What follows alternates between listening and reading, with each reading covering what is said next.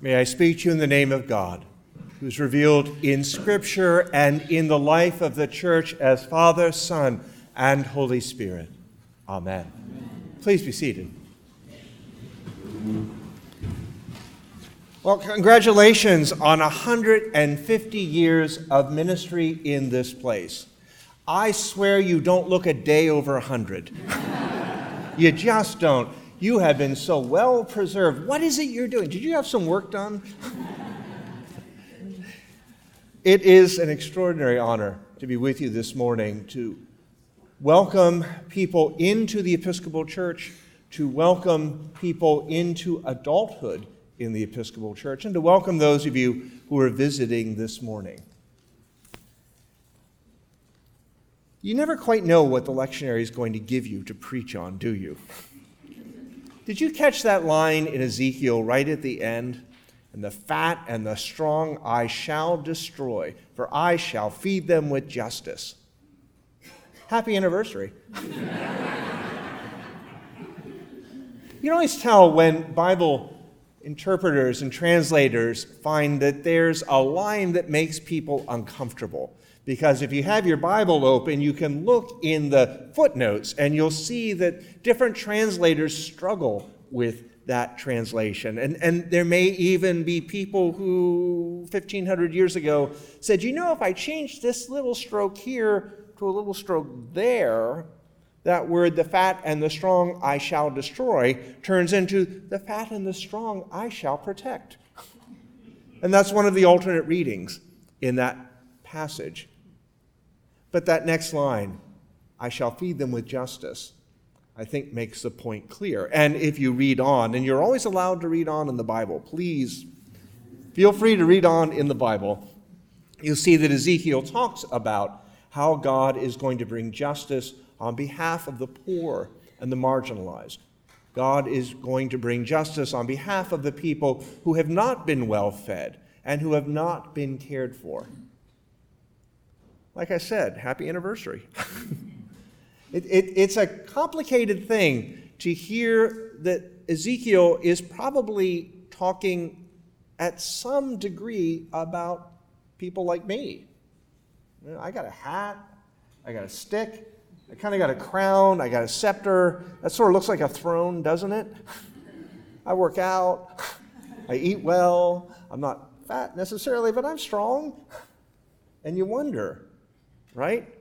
Is Ezekiel pointing out to people like me, maybe like you, that God and God's vision for us is more complicated?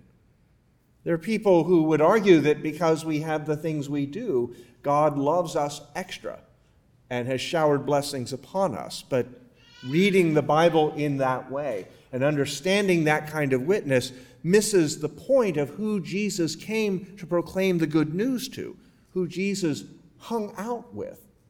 It was the outcast and the marginalized. Makes a little uncomfortable. You're kind of wondering where I'm going with this, aren't you? I'll get there. But I think anytime we open the Bible and look for clear words of comfort, we're going to be challenged. And if you're reading the Bible carefully, if you're not squirming by the end of what you read, you're not really paying attention. So what do we make of this? Well, this is the feast of St. Peter and St. Paul, so I take great comfort in the fact that Peter and Paul ended their lives as martyrs and have gone down in history as exemplars of the faith. Because you know what? It's complicated, their story. And that's the thing. When you hear the Bible speaking about something, it's like reading a snapshot in a moment of time. That in fact what the Bible is telling us is that in this moment this might be true, but in the next moment there's more to the story. You remember Paul's story, right?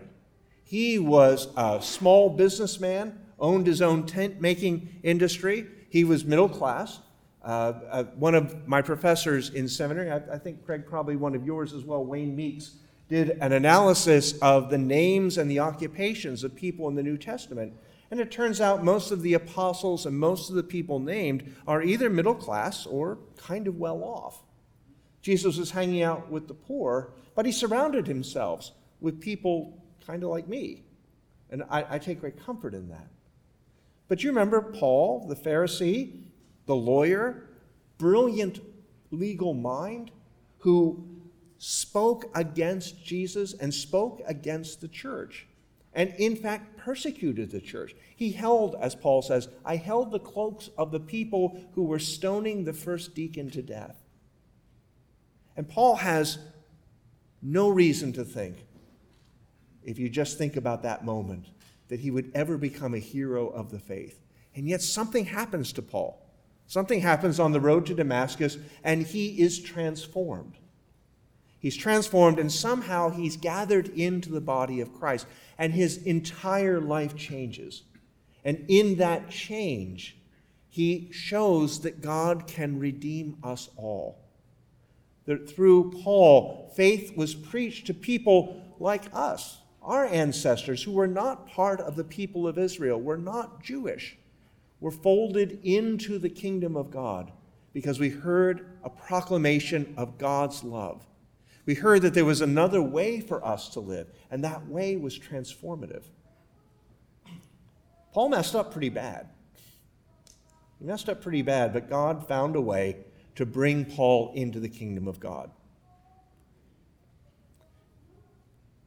I think you probably heard that reading of the feeding of the disciples at breakfast time and Peter's restoration a couple of weeks ago in Easter.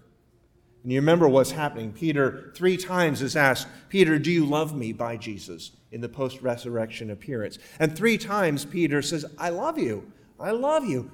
Oh, you know I love you. I like that. You know I love you. But Peter's being restored.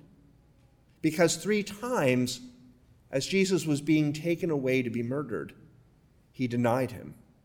After promising that he would never, ever, ever deny Jesus within a day's time, he denies him 3 times. And he is destroyed, distraught because of what has happened. And yet, in this moment of a new encounter with Jesus on this beach, Peter is restored and given back the keys to the kingdom of heaven, given back his role as the chief of the apostles, given back his role as the stone, the rock upon which the church would be built. God can take a person who messed up pretty bad and restore them. That's good news for us. Because I don't know if you're like me, but I lay awake at night sometimes remembering all the ways I've messed up. Particularly, I had a rocky run in my teenage and college years. So I revisit those regularly and feel bad about that. And yet I know that God can restore us.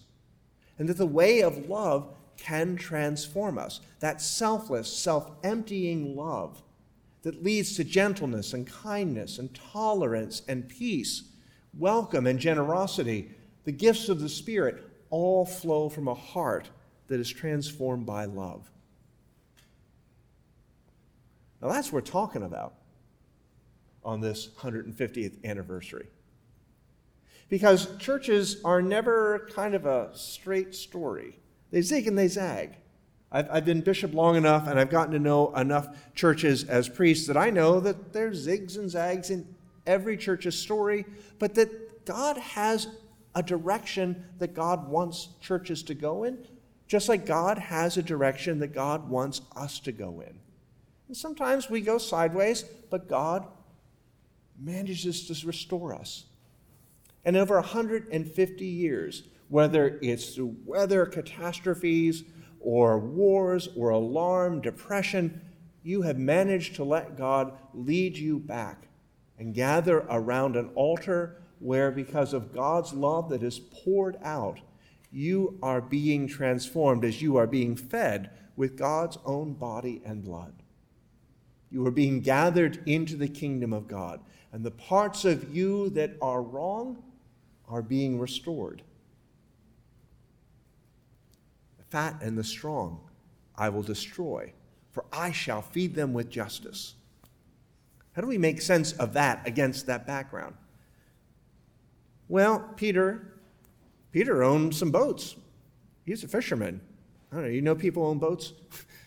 Work as fishermen. You know, it's a hard life. It's a hard life, but you can make a living there, right? And if the weather's good and the fish are running, you can make kind of a nice living for a while. And if you own your own tent-making industry, that's pretty big money. You could do okay by that. Peter and Paul were doing fine, and they messed up. And God found a way to bring them back, and not just bring them back, but lift them high and use them to proclaim the good news of the gospel, the good news to all of the world, the good news that you and I have inherited because of their restoration. We are directly their spiritual children because God did not turn aside. God destroyed the strong and the fat because he fed them with justice and he transformed them.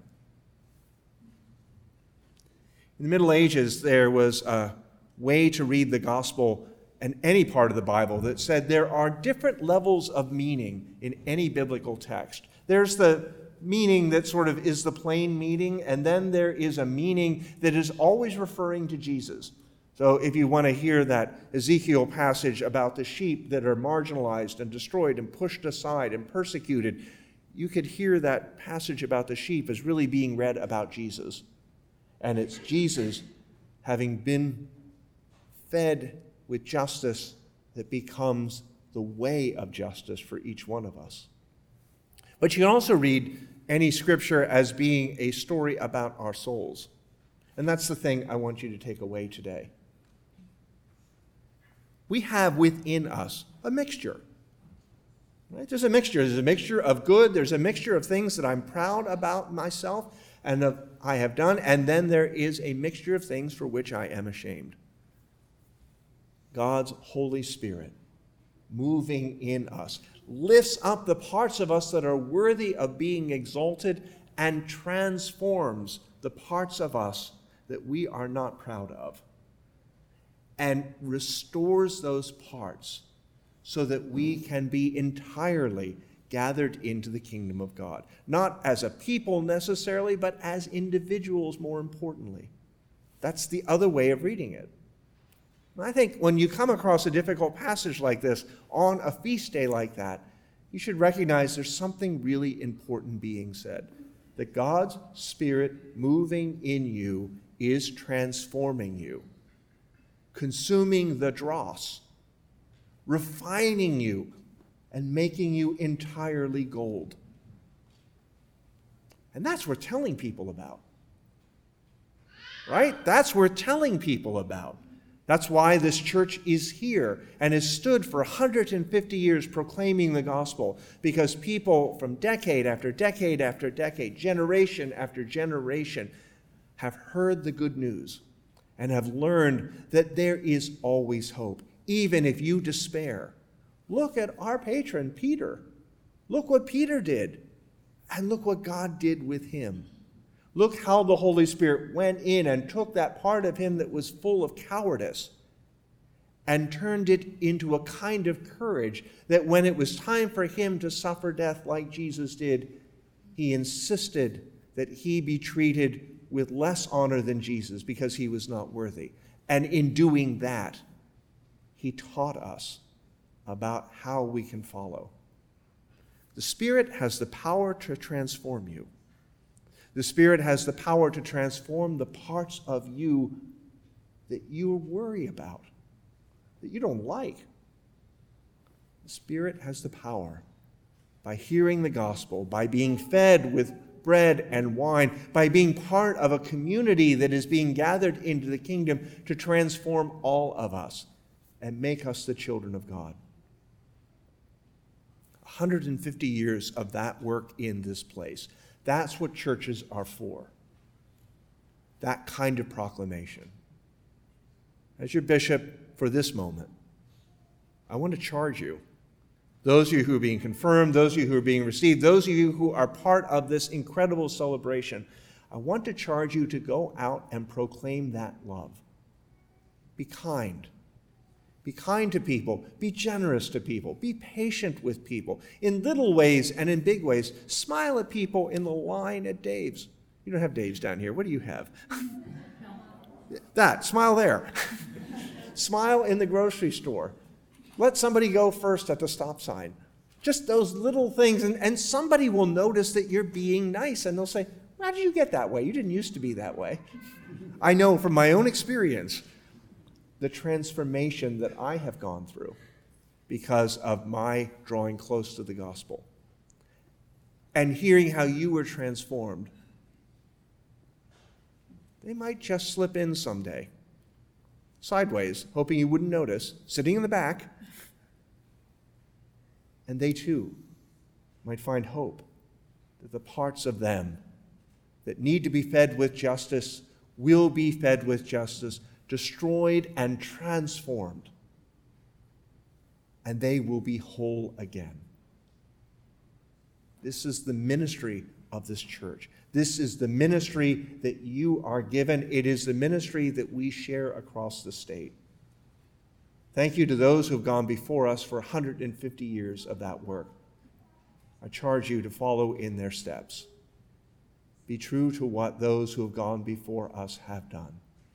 And let us, together with them, work with the Holy Spirit, with the risen Christ, together, transforming the world and restoring all people to right relationship and love. In the name of the Father, and of the Son, and of the Holy Spirit. Amen.